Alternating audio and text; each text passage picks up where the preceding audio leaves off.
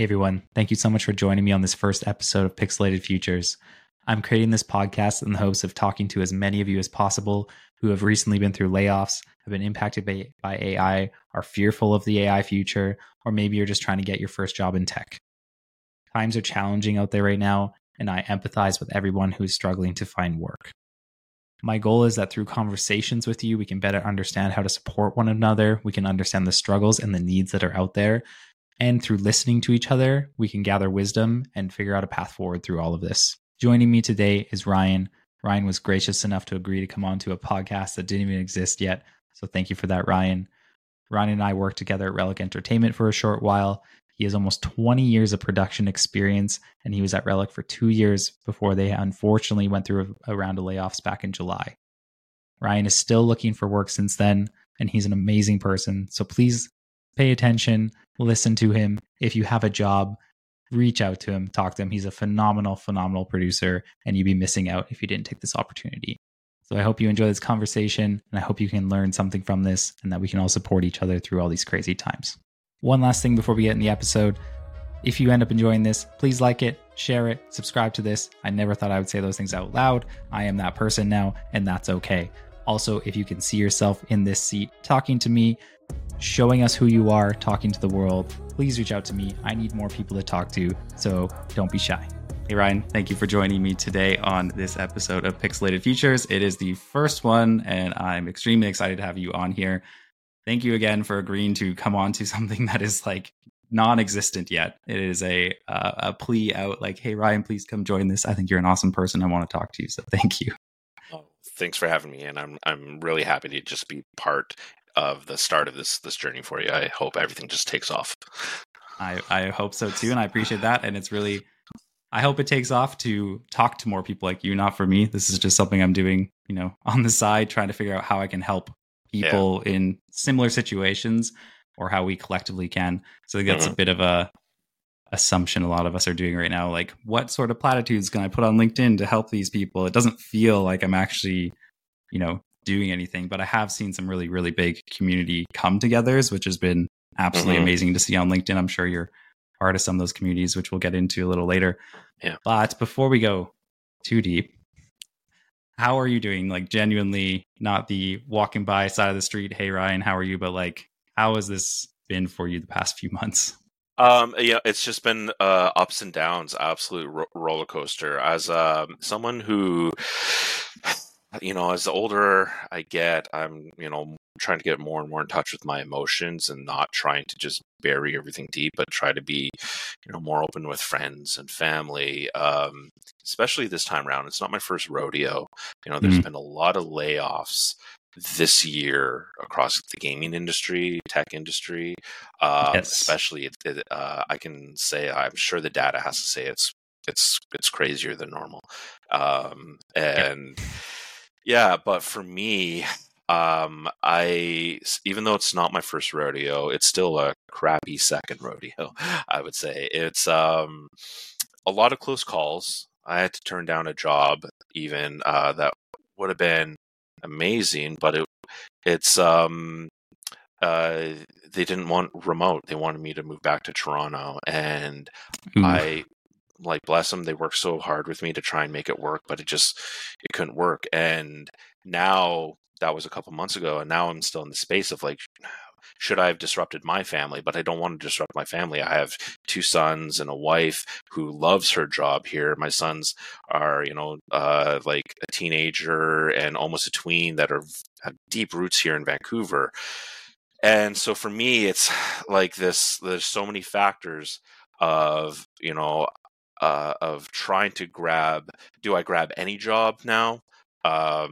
Or do I still try to be strategic and look for the best job for me and my family? For me, I can't be that selfish as a father. So it's just, there's so many swirling emotions, and so some days I lie on the couch and I don't do anything. I don't even have the energy some days to play video games, which should be the escape, but you have that paralyzing anxiety to, I should be doing something.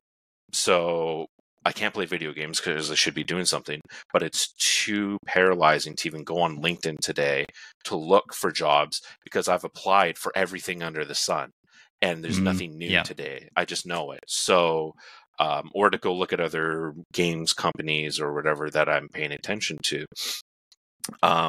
Because also a lot of these games companies have just rejected me without even letting me talk to them. Even though I have 18 years of production experience, only 2 years in games, but people have seemed to really discounted the rest of my experience, which is unfortunate because the company you and I worked at, Relic, didn't discount that. I think they saw the versatility in the agility, especially our former manager, Steve Mele, really, I think he did take some risk with me, but he saw that there's a versatility and agility with someone who has worked on so many kinds of productions and platforms. So for me, it was it's very disheartening to know that I have so much experience and I have so much to give and help, that I can be plug and play into certain avenues. Like Relic, I was very plugged into immediately the narrative and audio, but I was immediately branching out. And our manager saw that I could take on other things that weren't necessarily in my wheelhouse. But you trust in this person has been working a long time. They've problem solved a lot of weird, crazy things. Like if you need me to find you a wolf, a real live wolf to be in I can find you a wolf. A camel, I can find you a camel. A celebrity, I can find you any celebrity you want. I know how much Morgan Freeman costs to get out of bed. Like people have come to me with the weirdest, zaniest things that I don't know how to do, but I do know how to problem solve it. So it's frustration, depression, anxiety. Some days are really good. I've got interviews out the wazoo. I'm talking to people. It seems so great. And then it's either ghosting or rejection. And you're just like, what happened there? And you have to let yourself know the market is flooded. And there's so many good people out there right now, and that I just lost the race, but I'm in the Olympics. I'm in with good people, and I'm happy. At the very least, I look around and I see a lot of the people that I was let go with when Relic laid off so many of us, that so many of them, at the very least, have been picked up. And I'm very, very happy about that, especially a lot of the people I managed who I obviously had closer relationships with. That they're all getting picked up. They're safe, Good. So, yeah, that's awesome. That's how I'm doing. I really appreciate you being open and honest about that. I think it's expected and tough. Yeah. And I'm coming from a very privileged place of never being through a layoff. So I know you mentioned this isn't your first, and I hope it's the last for you in your career. But I want to back up all the way to, for people who don't know you come from outside of gaming, just like me. What is that past experience? I've heard some crazy stories. You mentioned you've been finding wolves and things like that. So what is this crazy other side of you that's not gaming? Yeah, sure. So I'm a film graduate. I thought I'd move to Toronto and get into film, and I failed horribly at that because film, like a lot of industries, it was who you know. But I just moved to Toronto in a blind, like somebody give me a job in film, and they just didn't. So I'm very lucky, and like so many people starting out anywhere, can be so much based on luck. I had a friend of mine quit her job at an ad agency, and she was like, "Do you want my job?" And I was like, yes, because I knew she could have enough money to afford a cab every so often. And I was like, I was working at a Winners at the time in Toronto just to make ends meet. Yeah. So she got me the interview. I knew how to use Final Cut Pro to be their in-house editor and coordinator for the broadcast department. And I ended up assisting to two great producers and making my way up as a broadcast producer. But this is a long time ago. So this was before Facebook.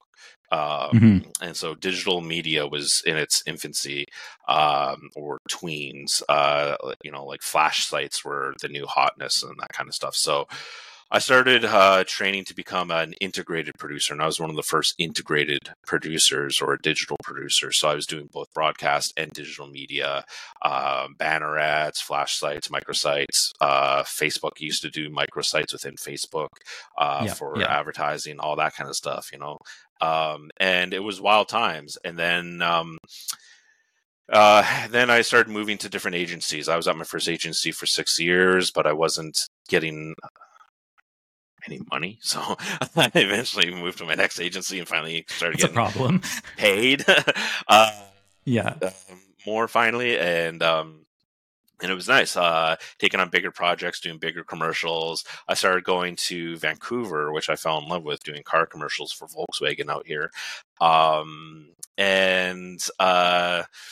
just doing bigger, crazier things. I once had to do a stunt for a guy in nothing but his underwear, hitchhiking from Victoria to Truro, Nova Scotia, and it was November, and it was for Stanfield's underwear, and it was wild. But he raised like $21,000 doing it. It was to raise awareness for testicular cancer as well. It was a really nice campaign, and so you were traveling across Canada with him? I wasn't. I was the producer at home.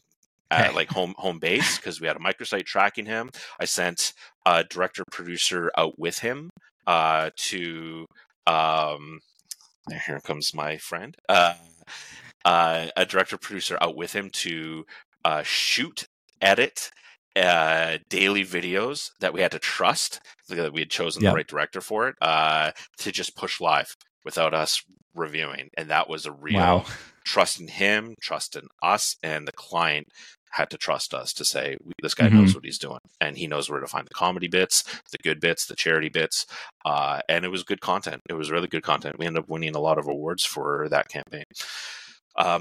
But winning awards in advertising is like being in witness protection. It's like only people in advertising care about awards in advertising. Nobody else. You could talk to any other stranger and be like, hey, I won a Cannes Lion, and they would have no idea what you're talking about. But they would go, oh, Cannes, the film festival. You go, no, actually Cannes does other things during the year. That's where my brain went. Like, oh yeah, the film festival. So, I've worked on a lot of brands, all the big brands you've heard of, or their competitor, Coca-Cola, Volkswagen, Mitsubishi, winners actually, Netflix and all those. But I even ran Gillette for a year, but I don't even like to shave. So for me, it was like, yeah, this is okay. But I've always loved games, and none of my clients throughout all those years was ever a video game client. And nobody ever wanted to pitch to video game clients because everyone in advertising is just so cool. They only want alcohol and car brands. And I was like, there's money in video games. Video games, I'd always tell people, video games are going to be bigger than movies, and they are by far and now. Now we're here. Yeah, and now we're here. And working in games was the best experience I've ever had in working. People, I was finally with my people, the nerds, because I'm such a nerd. And I felt that too when I joined. It was a very similar thing. It was amazing. It was really nice, kind people. I could do my nerdy pop culture references and they would all get it, instead of just like trying to act cool in advertising. I mean, I know I slander advertising a little bit, but I did meet some really nice, good friends in advertising that I had a lot of fun with, and every day was different. And as a problem solver, you really appreciate that, because it always keeps you guessing and it keeps your mind fresh. It's like the daily Wordle. You're doing something new every day. You come in, what's the new problem? It keeps your mind fresh, and that was advertising. But I found the same thing with gaming. Even though you do your long, that's the same thing. Yeah, you do your long format forecasting and all that, but every day something's on fire, and you're like, okay, how do I reset this table? And it's fascinating, and because it's gaming for me. I think I was just invested a little bit more, because I knew there was a game I got to play on this, and I could sometimes see the immediate turnaround in the audio Mm-hmm. department or the narrative department when, one of the amazing designers I worked with would say, "Hey, check out the new VO that I recorded last week is now implemented in the game," and I'd be like, "Yeah, I want to hear it," and it would be in, and yeah, it was awesome, really cool stuff. That's great. So yeah. Sorry, go ahead. Well, and then I transitioned into games, and it was because I was in Vancouver, and I was like, I'm out here, and I'm post 40. If I'm ever going to make the change, I've got to do it now. And so I really started applying hard, and I was in conversations with like places like EA and whatnot, but it was Relic that really just stuck out to me for their kindness and their calmness in the interview process. And I think it also helped that some of the people I was interviewing with came from different backgrounds too. They hadn't been in gaming for 10, 15 years. And it's those people I've interviewed with that have come from those different backgrounds are the ones who have the most interest in me, because they know that having a TV entertainment background or a stunts and experiential background is worth a lot.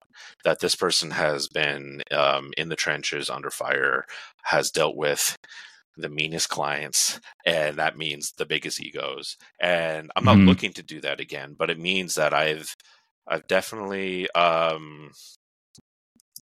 been under fire. So I know that I've had the most insane problems like thrown at me, and I've succeeded on them. So I can do the same for your game.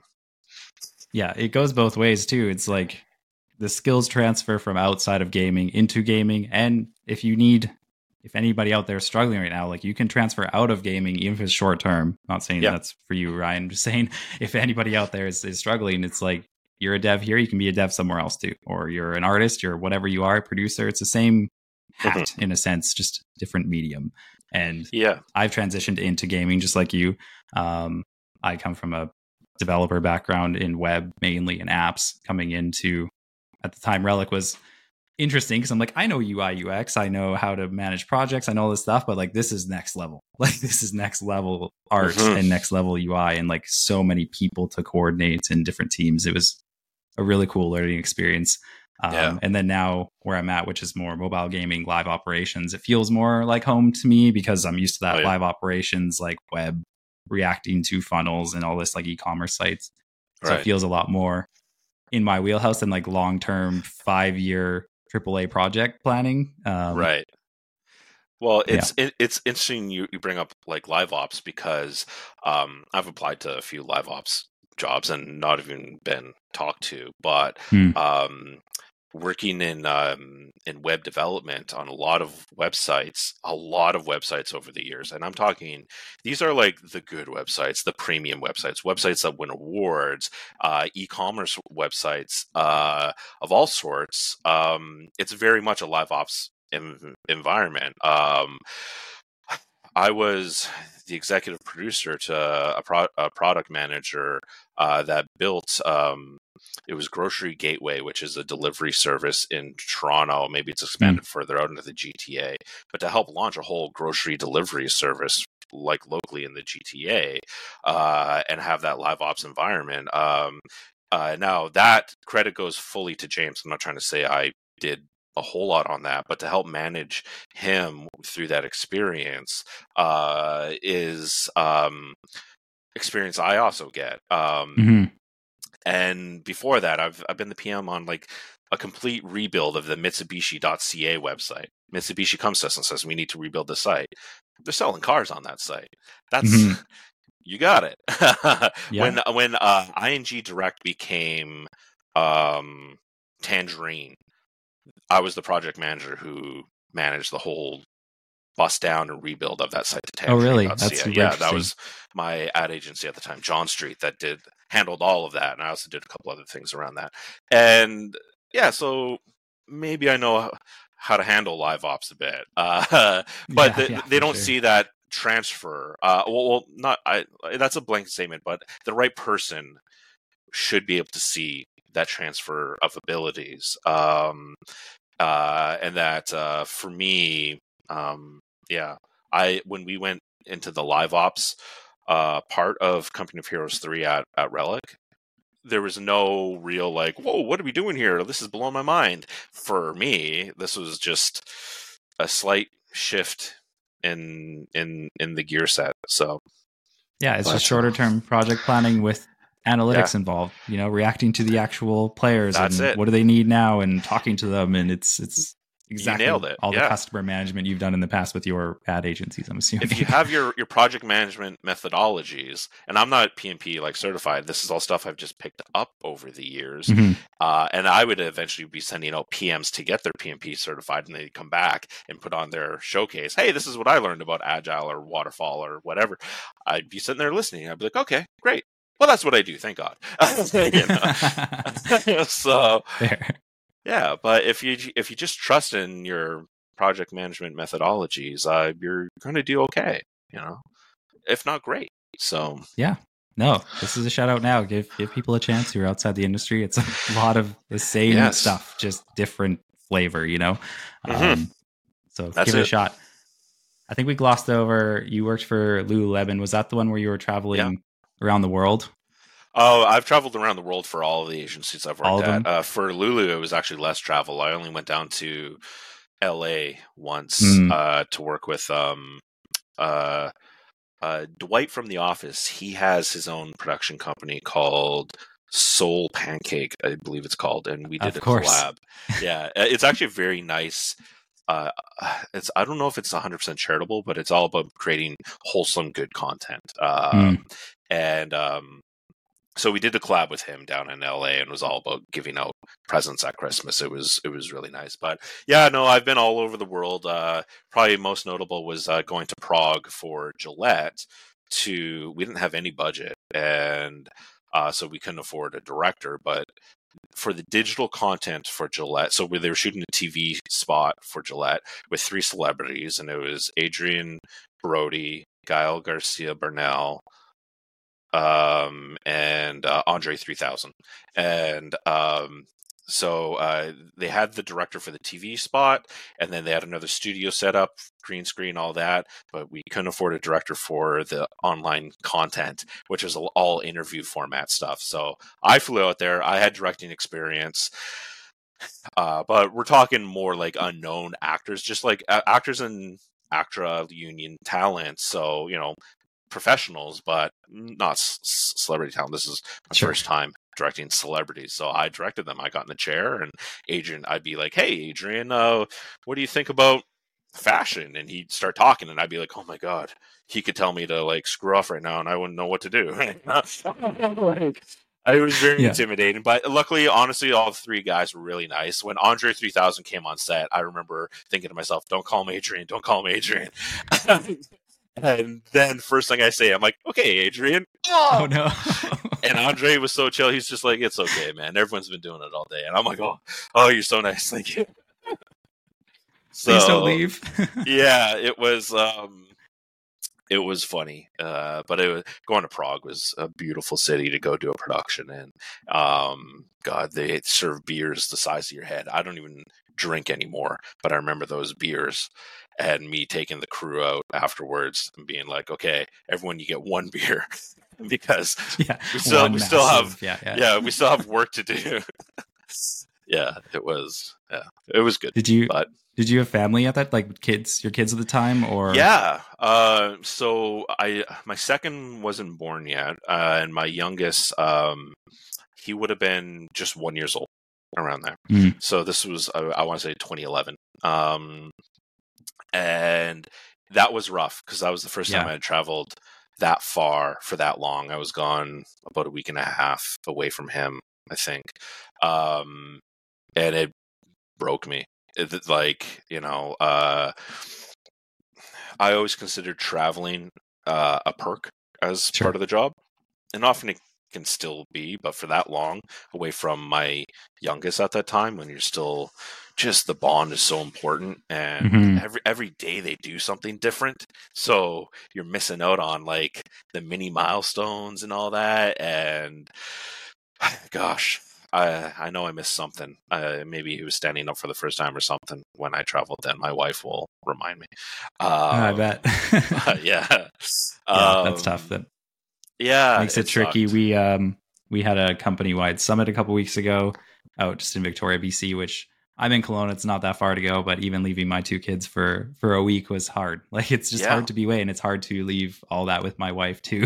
Or I'm like, it sorry, is. please watch the kids. I'll be back in a week. But Yeah, it was so crucial for us to have those sorts of summits. Being a fully remote company, sure. it is great to build those connections.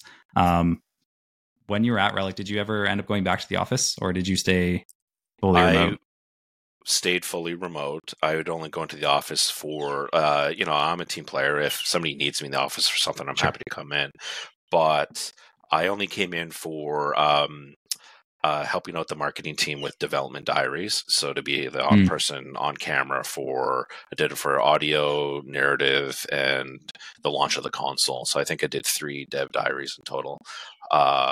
It's funny though, because I was the face for the console dev diary, and then we were all let go just before console launched. So if you go watch, here's Ryan announcing console launch, and then he I didn't saw even make that. it to Yeah. launch.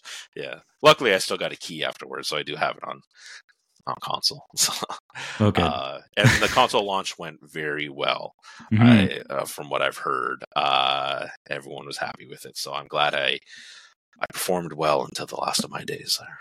Good. I mean, that's all you can do, really. But Yeah. before we dive deeper into Relic, just so everybody knows, what was your role? Like, who did you oversee? What was your position? Sure. So when I started at Relic, I came in as the narrative and audio producer. So, producer can be such a wide ranging term. Hmm. So for me, directly, that meant that I was helping the narrative team like do the standard bug tracking and feature tracking that you do in games, but also I was briefed in immediately that we needed cinematics, and we only had less than a year to get them done, and there was a lot of cinematics. So for me, Yes. that was working with external partners, finding the right external partner, because we wanted these nicely animated. Turns out we didn't have quite the budget to get them very nicely animated, but we did like a 2.5D, found the right partner. And for what they were and for the time we had and the budget we had, I'm still very proud of those. We got them well done with a great studio who was a great partner. Hmm. Um, then on the audio side, we were very, very far behind.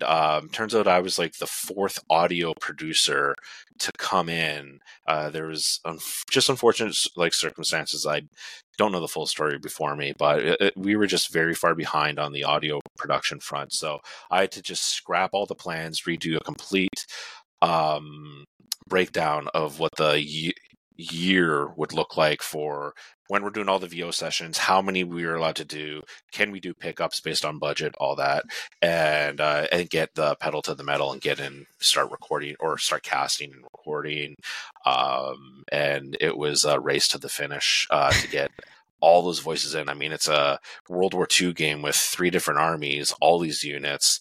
Uh, it was minimum 500 lines each we would be Hmm. recording per unit. So that was wild, but awesome because I love audio sessions so much. I just love attending sessions. I love attending them in person personally. But we were recording a lot in London and England. So that Yeah, I was, want to call that out because it was like Ryan's given this task of like working with people overseas and get it done, and he's working overnight and then coming yeah, to our like producer stand up in the morning, and we're like, what are you doing here? You were literally working all night. Like that work ethic is insane. So I wanted to call that out because thank witnessing you. that from the outside, it was crazy to watch. Yeah, and for me, it was a lot of fun because I just call it earlier in the day. I call the day by like 2 p.m. or something. But getting up early is fine by me because my children broke me a long time ago. So my sleep, whatever, getting up at 1 a.m. was easy. Yeah. And we stopped those about halfway through because it was starting to run the team like ragged. So we started telling our partners minimum 5 a.m. records. And the team was happier with that. And our audio partner understood at that point. Yeah, it was, but I don't know, there's something very nice about coming into this office, cozy room, dimly lit, me with my coffee, and hearing these amazing actors from across the pond just belting out, just shouting, enemy down, bah, bah, bah, bah, bah. And you're just like, yeah, like it's like being entertained. More. Yeah, it's yeah. you're just watching this World War II TV show so early in the morning. It's great. I loved it. And being in person for audio sessions is great though too, because usually these audio houses like to feed you well, and I'm a man who loves his food. Were you part of pulling Steve in to do the random voiceovers for like trailers and things? Like, what was that? He got pulled in a few times. I think because Steve is in the office so much. Yeah. So Steve, our manager, and he's outgoing, he's friendly, he's got a good voice. So we would, a lot of people are just so busy and they don't want to kind of be bothered. They just want to do their work. But Steve is kind of like, whatever it takes, whatever anyone needs. So I love him for it. So grab him, put him in the booth, and doing those records would be a half hour at most. So, he could belt it out. He knew what he was doing. So he would be he'd be a placeholder voice for our trailers. I don't think there's any final trailer out there with Steve's voice. Oh, come on. There should be. Sure. For context, Steve was the executive producer of Company Heroes 3, getting pulled in all these directions, and he was, I gotta call you out, Steve, was such a good sport on anything that any of us needed at any point. I actually don't know if he was impacted, if he's looking for work. He grab him, was, unfortunately. Is what I'm going to say. Yeah. Oh, no. A lot of us, a lot of good people. And I will say that Steve was one of the best managers I've ever had. He led with empathy, a people-first attitude, and humor. And you can only ask so much of a manager, and I think he put more in than expected. So I will always appreciate Steve. I'd follow him into hell. Me too. That's awesome.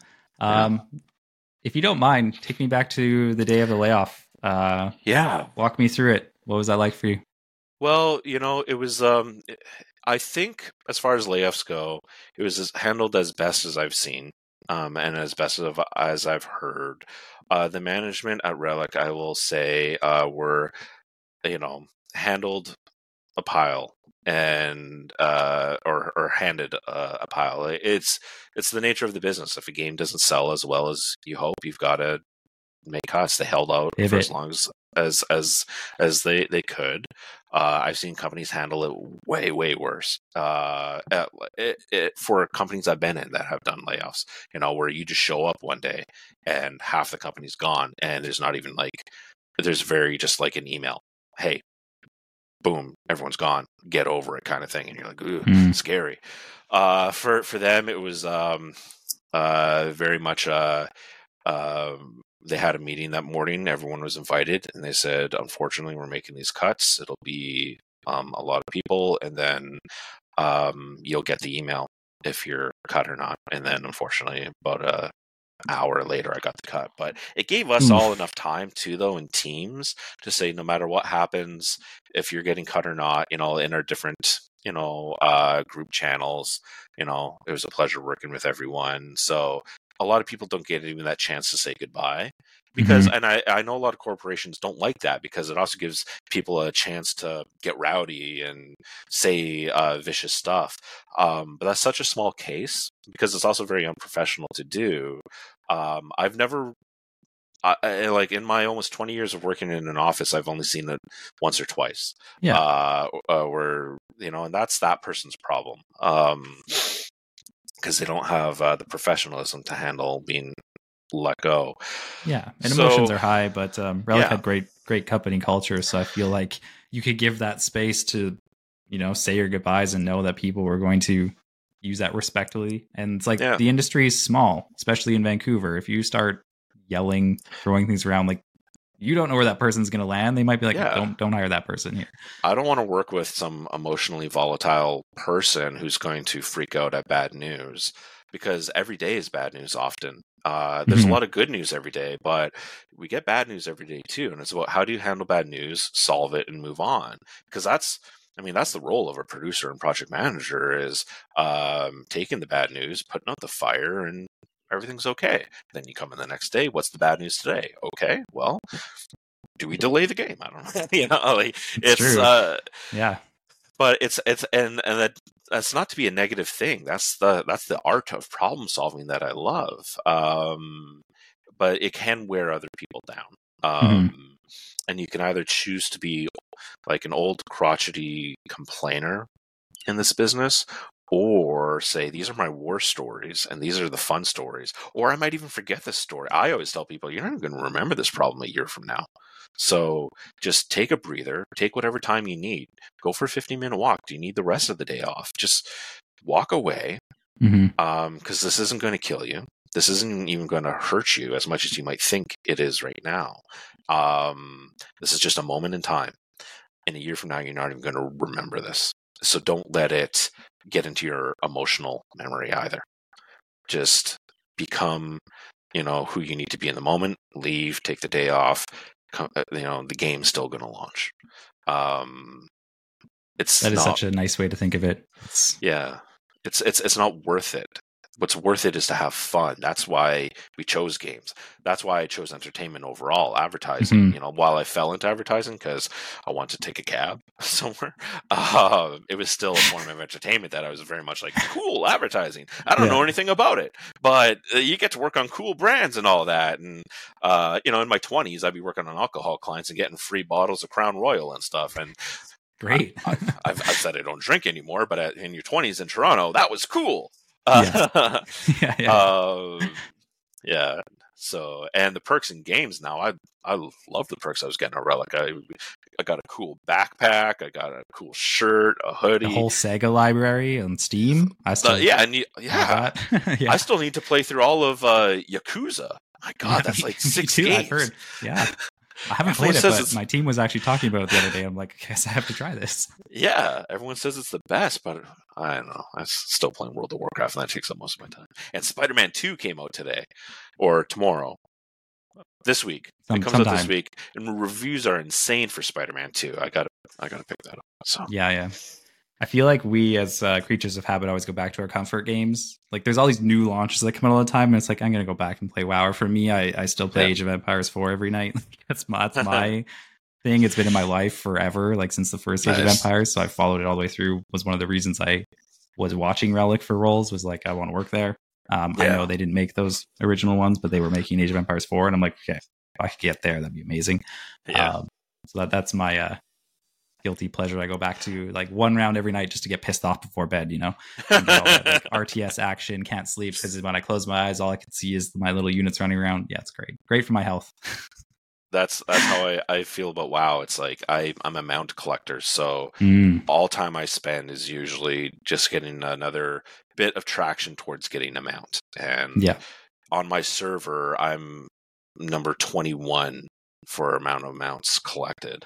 Out of thousands of players. We need that out of because there's only 25 other people on that server. I don't know. It's a dead server though, so no. So I was pretty happy with that. I have I don't know how many. It's over 700.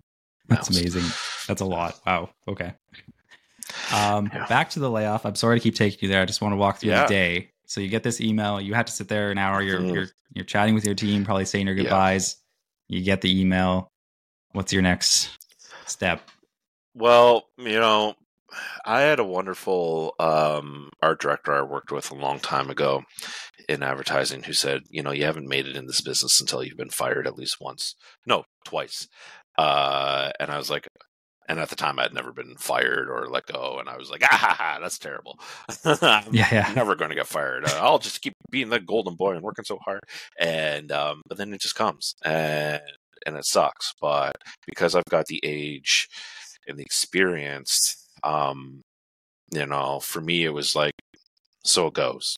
It is what it is. But for me, I immediately started looking towards, the people I'm closest with at Relic, and, if this is their first experience, how are they taking it? I wanted to make sure that they were landing a little more softly than, because, it's still a terrible thing. It shouldn't be discounted. A layoff is better than being directly fired for bad performance or something. and it shouldn't be taken personally, but it's still a loss of a job. It's a loss of income. There's an immediate fear. Um, I'm glad that Relic gave us all a very good severance package. It's good to hear. Everyone across the board, I believe, got a very good severance package. And because they said that publicly, well, privately within the communications, but it was an email out to everyone. So it's not like they just messaged me privately, Ryan, and said, "Hey, Ryan, you got the $1 million." No, I didn't get it. But it was nice that they did that because they didn't necessarily have to. But again, they were empathy first, so I knew that they tried very hard for us. But it's still, for me, it was about reaching out, trying to help how I could. Hey, you need a reference, I'm there for you. Absolutely. And not just to my direct reports, but to just people I was closer with. And then eventually, as the smoke started to clear, I started making more connections with the other Relicans that I had worked with, but not directly. It was just people in other departments that, while I was, working a lot across department, I might not see them every day or even every week, but making those connections, seeing how they're doing, can I support them? Some were reaching out to me. Hey, Ryan, I always remember you were doing those funny comments in chat and stuff during meetings. So I thought I'd reach out and connect. I'd be like, oh, thanks for the connect. What do you need? And they'd ask me, what do I need? And I said, a job, give me a job. Yeah, it's just, it was really nice to see how Relicans afterwards were very supportive of each other. I don't think I saw one person just completely explode and blast Relic or anything like that afterwards, because it was handled as best as that situation could be. But it's still a dark period and a dark thing to happen. Yeah, and luckily everyone there was so skilled that I'm seeing them all getting picked up. Yeah, I've seen some big wins this past couple of weeks for a few of them, so that's really, really encouraging to see, even if it's a little crazy out there right now. Yeah. On that note, you got boots on the ground. What is it like out there trying to land a job, get an interview? Have you had interviews? Have you had offers? What's that looking like? Yeah, I've had a lot of interviews, and typically I would say where most of the interviews stop is at the recruiter. To get past the recruiter is difficult, because I know what it's like, because I've had to do recruitment at studios where I've worked where we didn't have recruiters. So it's me doing the recruitment as the head of production or head of operations or something. And so I know, I get it. It's a real hustle and it's very stressful. But I understand why I'm not getting past the recruiters, because then they just send me off with their notes to the head of production. Head of production can only see that 2 years of gaming experience I have, and I'm immediately discounted, because ouch. I get it. I'm being put up against other producers who have as many years of experience as I do, but it's all in games versus, my only 2 years in games, but then 18, maybe going on 19 soon, years of full production experience. They don't see the versatility that I bring, because when I was at Relic, I was very often putting up my hands or helping other team members solve problems in other departments for the unknown, for the things that haven't happened before, or how would you even start here? And there's always that quiet moment in a meeting where someone's like, where a senior manager or someone is like, here's the problem identified, and then nobody wants to pick it up. And it could be they don't know how, they're not sure who it should be assigned to. But for me, I either I'm happy to pick it up or I'm happy to assign it out, because I know how it can be solved or where to start to solve it, because I've solved so many different weird things. Yeah. And as technology changes, I never want to be left behind. So I'm continuously educating myself on what's new, what's weird, what's out there.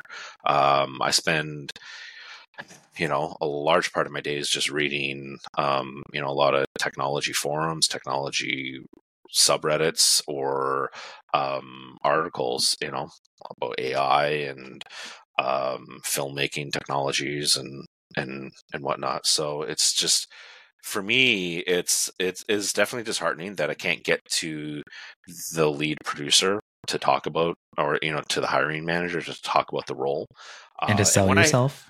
yeah, because when I have, then I've got a higher chance of moving forward, and Mhm. a much higher chance of moving forward through the whole thing. And to the point where I've had an offer, then they wanted me to move to Toronto, and I just couldn't because of my family, as I mentioned. But Yeah. uh, then I was right around the corner from another offer, but they unfortunately, another person came in that was just better for the role at the last minute due to their company. This another company had just laid off a bunch of people, and they're like, "Oh, we used to work with this person. We want him, and we're going to bring him in instead." And I was like, "Well, what can you do there? I Yeah, get it. that's tough. Yeah. It just happens, But that's how the market is being flooded so much as well. Like, I'm in a lot of competition with a lot of people who have technically more game experience than I do, and so I've Yeah, just got to keep plugging away. you do have to wonder how many of these systems are automated too, where you have to check off the like 2 years and it just boots you out. 'Cause it's like, Yep. oh, 2 years and that's not enough, and you're like, but 17 of production, like you almost Yes. want to lie in a sense at that point. Like it's not direct gaming, but it's experience and it's real. So that's And that's the question too. Do I lie or not? Because I don't want to like get in an argument later, but Mhm. I don't want to be just scrubbed out because of a AI system either. It's a little unfair. Give me a chance. Mhm. But what I do is I try to connect and message who I believe to be the recruiter, just Yeah. by like looking through LinkedIn, say, okay, this seems to be the recruiter. Hi, X, I've applied for the role, because I follow a lot of recruiters on LinkedIn in the gaming community, and a lot of them will kind of generally have some of the same opinions on what to do. And that seems to be a standard, is once you've applied for a role, just shoot them a message. You might not get a reply, but it They can might have work. read it. Yeah. Yeah.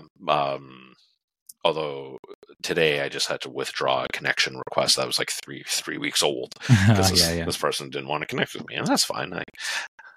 Not Yeah, it's tricky on all hurt. sides. I don't know what the right solution is, because I'm involved in hiring a lot of resume reviews and things like that. You want to give people like your full attention, and then you have hundreds of resumes sitting in front of you. Okay, how do I go through each of these and give like my full everything to this? And like we do have to say at the start of the process, what are the filters Yep. on this applicant? Because we can't talk to 5,000 people, like, and that is a Yeah. problem I would love to figure out how to solve, but it's really tricky. So maybe a space where AI could help, as long as we don't introduce these biases and issues around that. I think there's a big problem there, but humans can't review that much information. It's definitely challenging. I'm not defending the side of the recruiters, but it's I hard. will defend the Sure. recruiters. So in no way am I blaming them, because they do have that problem of how can we read every resume fully to the extent, and really understand everything and how it applies, when it's so much easier to just see somebody who is an immediate fit. Oh, well, Mhm. this person's an immediate fit. Yeah, you go in the pile. Yeah. So I get why I'm being discounted. I just it's frustrating, uh, and that's why I'll always say it's in any business, it always applies to the same. It helps with who you know, It does. and personal connections. So I have been trying to utilize those, and for some of them, they've gotten me far. Absolutely, and I thank those people for getting me that far, even though the jobs didn't pan out. Do you think remote work is impacting these connections with networking, especially for like new grads out of school? I know some of my deepest connections were with people I worked in office with in like my co-ops or like my first junior roles. And I don't know, I have this like concern. I love remote work, but like I have this concern of these new people coming in, and we're telling them to network and they're like, how? I'm like, I stare at a screen every day. I do my job because I'm a junior. I don't have like Yeah. cross-discipline communication that often. I don't talk to these other people. They get laid off and they're like, uh-oh. Yeah.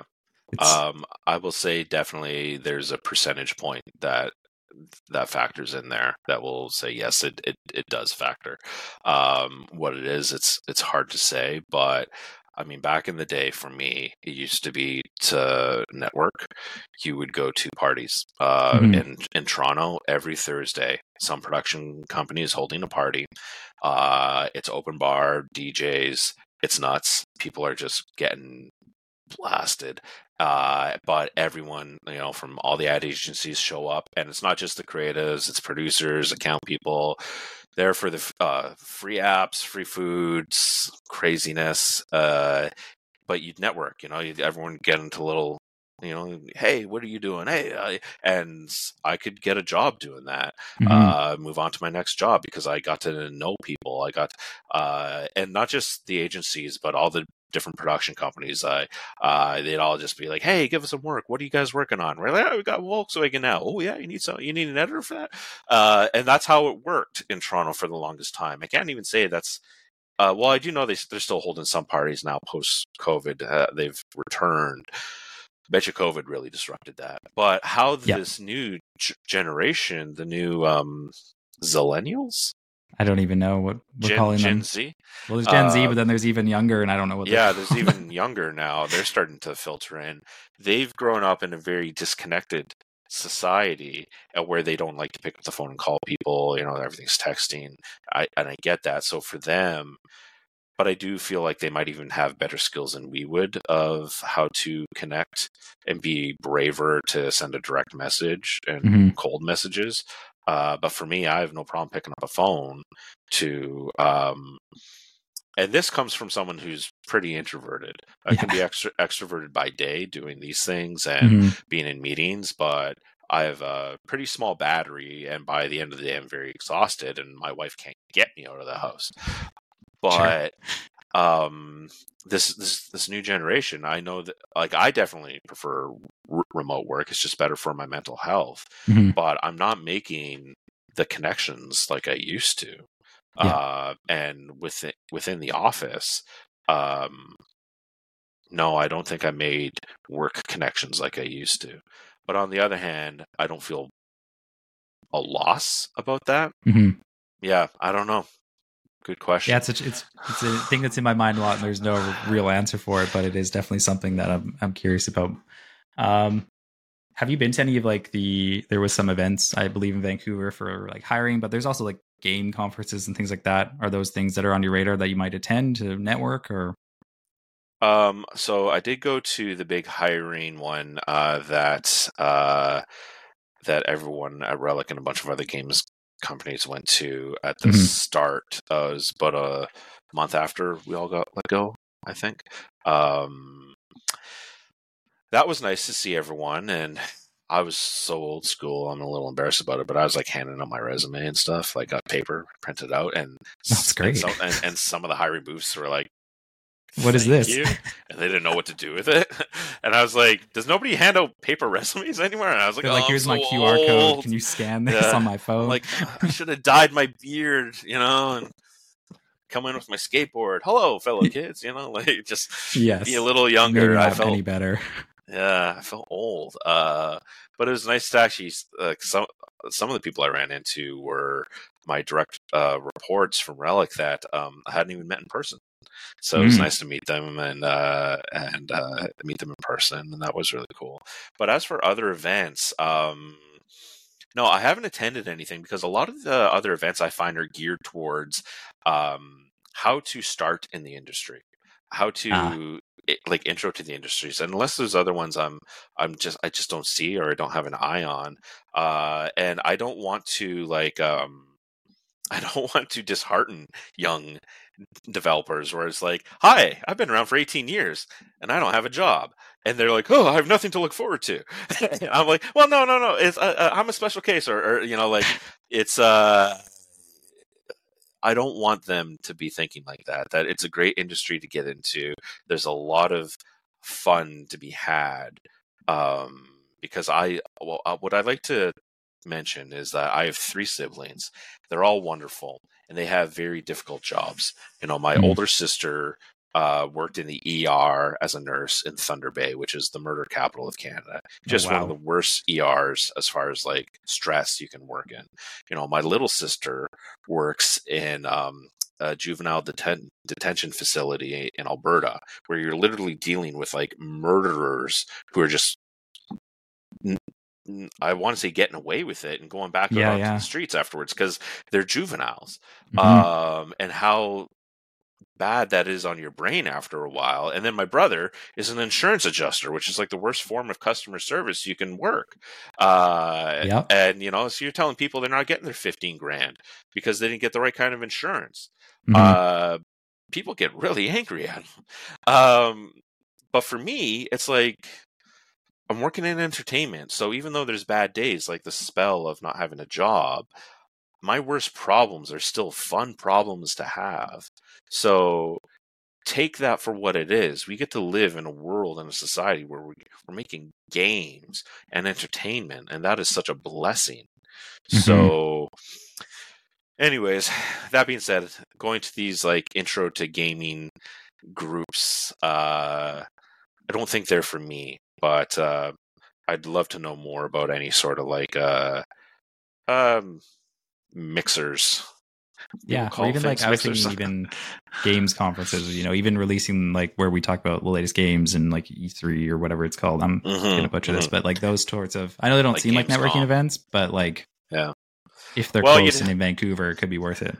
That's I don't know of any in Vancouver though. Like going to Gamescom would have been awesome, but you need money to travel, and that's right now without a job, I probably shouldn't be spending money.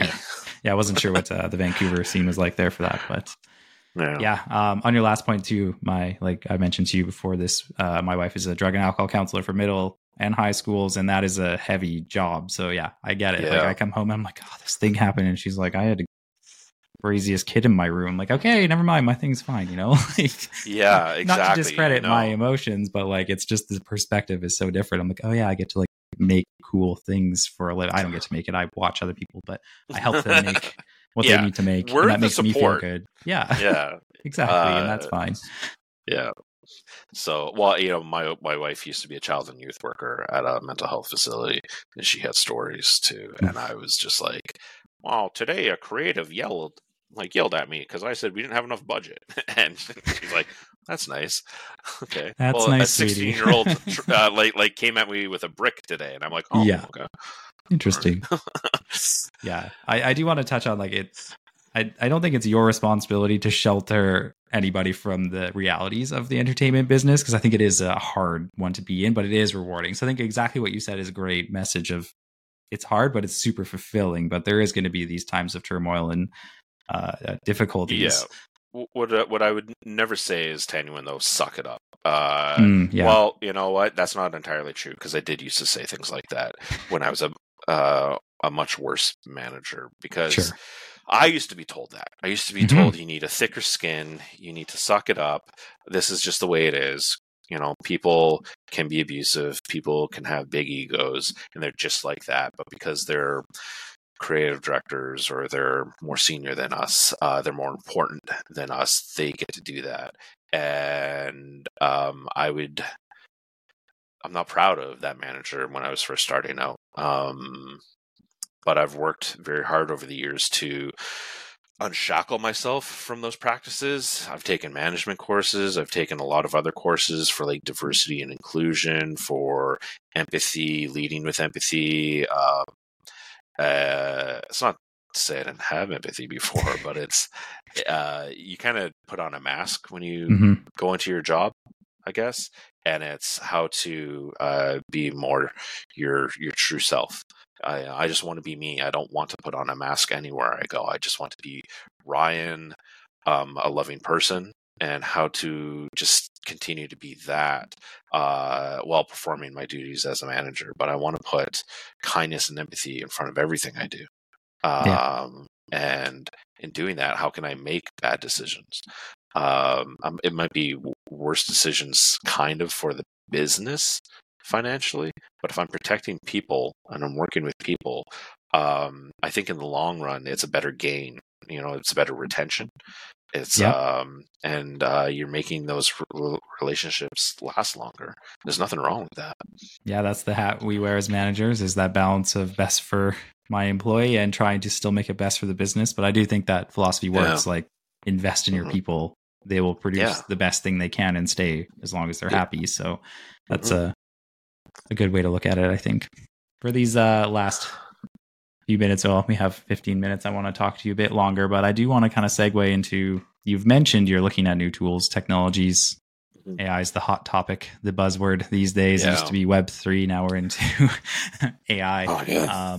I'm invested more than most. So I think I'm skewed when I'm like, this is top of mind for me, but I'm curious, how top of mind is AI for you? And what are you seeing out there right now? It's constant. Every day, I'm very worried about AI because as much as I want AI to be the next big thing to help and support humanity, and I'm going to get very lofty for a second. Please do. AI right now is not doing for humanity what it needs to be doing. AI needs to take away our labor, our work that is pushing us down, that is hurting us, and leave us the opportunity for what makes us human, which is art, play, and sport. The things that we should be working towards a utopian society. And I think humanity, we as a whole, have lost sight of that. We're all actually supposed to be working towards utopia. And we're also just caught in the minutia of it, that we're letting the AI take over our art, play, and sport, and we're still stuck in the labor, and we're doing all of that.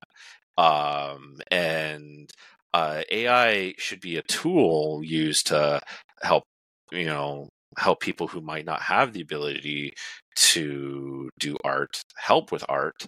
But art can be learned. A lot of people say, oh, that person just has natural talent. I can tell you, as someone who went to 2 different post-secondary art colleges, I went to Sheridan for art, that art can be learned, it can be taught. And some people are born with more of an inclination to just want to be good at it and learn and pick it up quicker for a variety of reasons, like I was. But it can absolutely be taught. It's just, you have to have the dedication to it. Just like sport. Some people are born with naturally better fit, better bodies, but you can learn how to go kick a soccer ball. And this is the play that can't be taken away from us. But if one day we're all sitting around watching battle bots that are playing soccer and all that, that's what's the point? What have we done when we're still working in factories? Now, people will be like, yeah, but they're going to take our jobs. For me, on the lofty side, is like, let them take the job so long as we put a basic universal income in place. Yes. And then eventually one day remove all money, because I think aliens are looking at us being like, money? What are you doing? This is why we're not talking to you. This is why we want nothing to do with you. This is why we're just studying you like you're cattle to us. But that's very lofty. But in the very immediacy, I was shown a demo last year of what AI can do for audio. Like something very tangible. And it was doing one voice record. That's you get like somebody in a booth and you do their one set of audio, and then you can use AI to alter their voice into all different accents. And it was British accent, Indian accent, Chinese, and anything you need. And you could even alter them to be, let's say it was a female recording, you could do a male recording, all these different accents again. And it was very close. I want to say it was like 95% close. There's only some fracturing here or there, but it was like very good. And it was actually, this technology was used in a video game called The Ascent, which is like a cyberpunk shooter game. And I get why The Ascent would need to use a technology like this. It was a smaller indie game that had a lot of voiceovers, a lot of different voices, and they didn't use it for accents necessarily. They used it, I believe, for like these different creatures and monster kind of cybernetic monsters in this. But I think for people who don't, for bigger studios at the very least, and I want to say for everyone, you're taking money from actors doing this. And that if you're going to do this, if you're going to record one actor, but you don't have, and then you realize in post, oh boy, you know what? Maybe I want a British version of this too. Pay that actor again. pay them for the session that they should have had to record. Mm-hmm. Because you've just taken money out of that artist's mouth, essentially. Yeah. Even if it's, and we shouldn't have contracts that say for any sort of alteration or use, it should be like, and any alteration or use, you get another session fee. It's, yeah, I don't like ripping off artists, and that's what the industry, all the entertainment industries are currently, we see it with SAG-AFTRA right now, are trying to do. And I don't support it. I don't support it at all, because I don't like the idea of, like, I used to be a freelance concept artist, doing designs for like movie studios of monsters and zombies and whatnot. I don't like the idea of me drawing a zombie for someone and then them taking my art that they paid me a couple $100 for, and then using AI to alter it a bunch of times into a whole bunch of different kinds of zombies, and me being like, oh wow, you just created a whole army of zombies out of my art. Yep. And you created a whole show out of it or something, and I get what? And everyone, I don't know. It's gross. Yeah. Yeah. That is the big challenge, and exactly what you said too is like, we get to choose where we put this, and we're putting it in the wrong places, but also capitalism. So it's capitalism, that's the driver. I mean, the cat's out of the bag. People are going to use it. And I'm not against capitalism, but in this context of AI, it's tricky. The conversation gets really tricky. It's like, I don't know if I had to predict, like, AAA big studios are probably going to be the way of the dinosaur. We're going to have these smaller teams who can produce AAA content with like 10 people. And that actually kind of sounds exciting, as long as everybody's getting compensated fairly. We're not doing it unethically, but to be able to produce these big titles with a small team sounds really cool. And hopefully, like, I think it's going to be a really hard transition period where that breaks up, but hopefully it creates more jobs because there's more of these smaller studios doing this stuff. But in the meantime, it's going to be this really awkward AAA studios breaking down and then these other studios spinning up. I don't know. That's just a prediction. I have nothing to base that in other than my gut feeling, but it seems like that's where things are going to head as people adopt these tools. And it's going to be tricky to keep that ethical and fair for the people who put up the first efforts, right? Yeah. Yeah, it's and it's the ethics of it. You know, it's we have no right to use people's faces without their permissions. But it's also forcing people into these permissions without them fully understanding what that entails and for how long, for perpetuity, for just a little bit of money.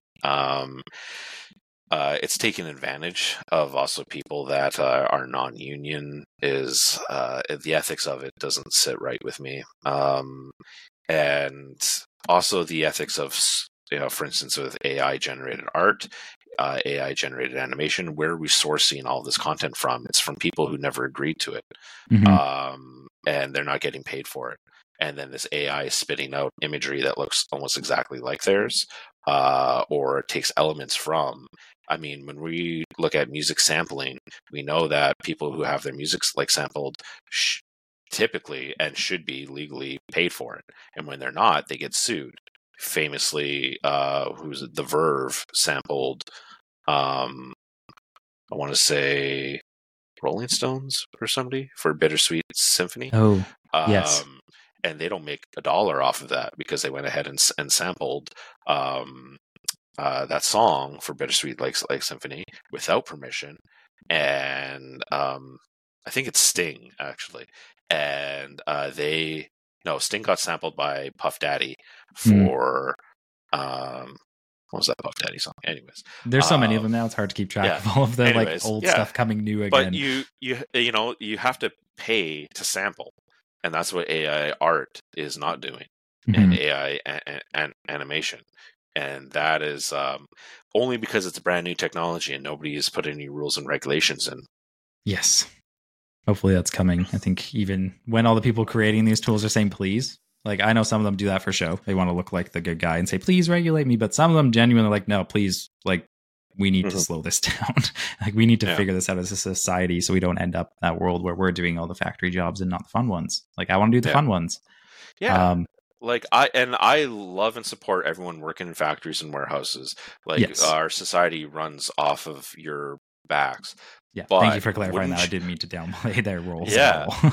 no, but wouldn't you all love to just be out playing sports or doing art and just playing now? Hmm. If your job is made redundant, but we say now you've got a basic universal income. We took away your job, but now you just get to play. That sounds so much better Hmm. because AI took your job. Not AI took your job, and now you're out on the streets. Yeah. And now, you're on Skid Row. But that's the way it can very much potentially go right now. Hmm. And we need that support system in place before it happens, not after it happens, not after when people have been on the streets for so long because AI took people's jobs. But right now, we don't have that support. We have very bad support systems in place. Yes. As And we we can see that clearly see. every day. Yeah, We see I that mean, in many, many ways. take a drive downtown in Vancouver and Hmm. just get very depressed. Yeah. Even in a smaller city of Kelowna, we're like 220,000 people. We have a tent city downtown. We have huge problems with homelessness and people that need support and drug addiction. And I don't think that's going to get better unless we do things like you said. Planning to make any of this better? No, I don't see it happening. Mm-hmm. I wish, and AI should be the plan to make it all better. I mean, I'm a big Star Trek fan, and in a lot of Star Trek stories, they get to a planet, it's all run by AI, it's utopic, and you go, that's awesome. AI takes care of everything, take care of their food. Sometimes it gets a little dark, and the AI goes crazy. We've seen those movies too. We've seen those movies too, but in if we work towards utopia, that's what we've just got to do. That's what we've forgotten about. Yeah, for sure. On the note of producers, do you see AI coming into your role and in what ways? I don't want to plant seeds in your head, but I see it more from like the physical project management, like moving tickets around, writing tickets, like that side of the work. Yeah, will most likely be augmented in some way. But what are your thoughts? Yeah, I've thought about that a lot, and I think somebody smarter than me will figure it out on how to get AI to read and process that. Because I'm reading about how AI is getting better than doctors at diagnosing, like medical issues. Mm-hmm. And you're like, okay, well, if AI can do that, then they're going to be able to learn how to prioritize bugs better than I can, I guess. Sure. But what I haven't seen is anyone even talking about that or that burgeoning technology yet. And when it happens, are we made redundant or what do we have left? And for me, that's a technical skill, but project managers, producers still have a lot of soft skills. Mm-hmm. That because so much of our job is handling Murphy's Law, and AI doesn't handle Murphy's Law very well. No. It can take what it's got and solve that problem, but what you have every day is something else on fire that can't be predicted. Just getting the console to launch and getting all the right people in the room to talk through all the different wires that were getting crossed because of so many different regulations and rules was a nightmare. And it took weeks to untangle it. And I don't see AI knowing who has what skills to get into what room to talk about things. It's real detective work. And I don't see AI replacing that before I retire anyways. Fair. And if it does, cool, give me a universal basic income. Yeah, and I think from my perspective, if that like tedious project management, moving tickets around site goes away, I'd be happy. Like there's so many other places I'd like to focus my attention and with people and process with the team, and not like, oh, is this ticket defined well, and does it have all the criteria from that document over there? Like, that's just work you have to do. For instance, I was heavily involved too in the casting of all the audio and all the actors, and that is a creative process. That is that's very subjective, not objective. And AI takes a very objective look at things. So for us, it was like we'd get 5 of us, a couple of the audio designers, the head of audio, the writer, and myself, and we'd be like, okay, who does everyone like for this infantry unit? And we'd all have slightly varying opinions, and then after a half hour of talking each other through the likes and dislikes, we'd narrow down to like the one, and it might not be the one that started off at the top of the half hour, and we'd be like, okay, cool, this is our select. Yeah. AI would be like, this meets certain criteria, pick. And you're like, no, that's not. And, but we, through a group consensus and a group chat, figured it out, and we were all happy walking away from that. And that's for a variety of reasons. Not only do we think we picked the best one, but now we also have an argument to say to senior management on why there was why this one was picked. Yeah. We have the data for it. And because you'll often be asked by senior management, hey, why was this decision made? Because they've got people to answer to as well, all the way to the top. So they want that data, they want that status report, they need that report. When you ask AI, why did you choose that? It'll give you just some garble. Yeah, it might just hallucinate. Yeah, exactly. It'll be like, or typecast, I don't know. I am robot. I don't know. Yeah. We're getting close to the end. I did want to end this on maybe a more personal question to you. And if you don't want to get into it, that's fine. But I think it's really important. And you blew my mind the other day with a LinkedIn post about your son. Talking about one of your children, I'm sorry, I don't know which one, has a facial difference and how that's portrayed in gaming. And unfortunately, I never thought of that before until your post, and it actually really resonated with me. And I want to bring that up here to anybody who's listening. Like, what is your perspective on this? Yeah, so my youngest son, Desmond, it was a real life-changing experience when we discovered that he would be born with a facial difference. And so he was born with a bilateral cleft lip and a cleft palate. And a bilateral cleft lip is a cleft lip here and a cleft lip here. And then a cleft palate, which means he doesn't, and it was a full cleft palate, so he had no palate whatsoever when he was born. And he had a very difficult birth because on top of that, my wife had a very serious issue with her womb and placenta, so he had to be born 6 weeks early as well. So he was just a hot mess. Sure. So when he came out, his gosh, I forget the name of the plaxia or something like that, is this bone was pushed up over here, over his nose. He had to have devices of all sorts for the first year, the tape and plastic devices made by sick kids to like push, it's like a brace for the face to push the bone back into place until he could be stitched up. And then he had over 200 stitches to graft tissue from his cheek to his palate. And poor kid. Yeah, just what a life. Yeah. But he was deaf because of this for the first couple of years of his life. So he has a speech impediment these days. Some people find him difficult to understand what he's saying, but he's been working on it. He has speech therapy every week.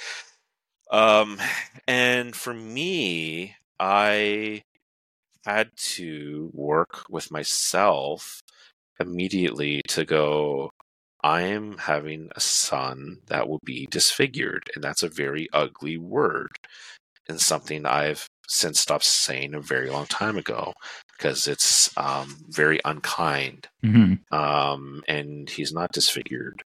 He is just his own beautiful self. And I immediately, when he was born, I didn't think that anymore.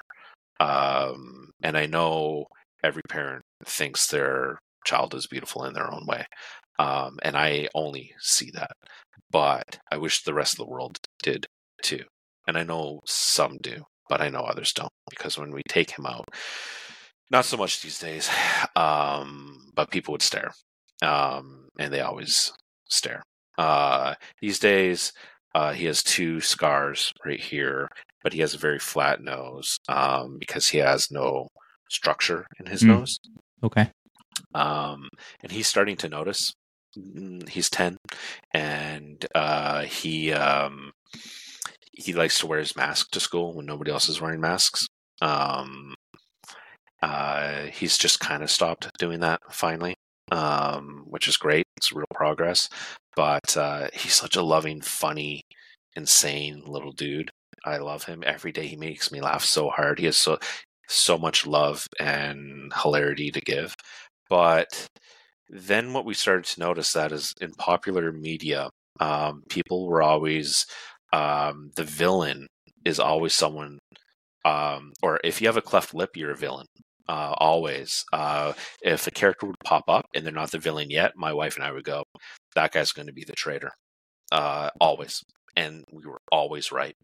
The only person who is the exception to that is Joaquin Phoenix. He's the only actor in Hollywood with a cleft lip that typically gets to play whatever he wants, but that's just due to the caliber of who he's become through life. But otherwise, if we're watching any horror movie, anything, and if they want to make someone like the horror creature or whatever, yeah, and you'll see it even in creature makeup, big cleft, and you're like, okay, yeah, and it's disheartening because we know our son is going to really start acknowledging that soon, that facial difference means you're the monster, and that's not true whatsoever. More often than not, that's not true in life. That a scar doesn't turn you evil. It's abuse that turns you evil. So yeah, it's just so I posted this article that was really well written about a man's personal experience with facial differences and how he sees it in popular media. And I think it's very important that when people are writing, that they kind of move away from that trope, that it's about the person's personality, how they grew up.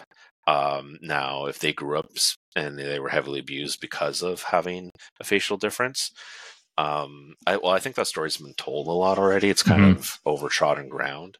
Yeah. And honestly, that's not ever really the case.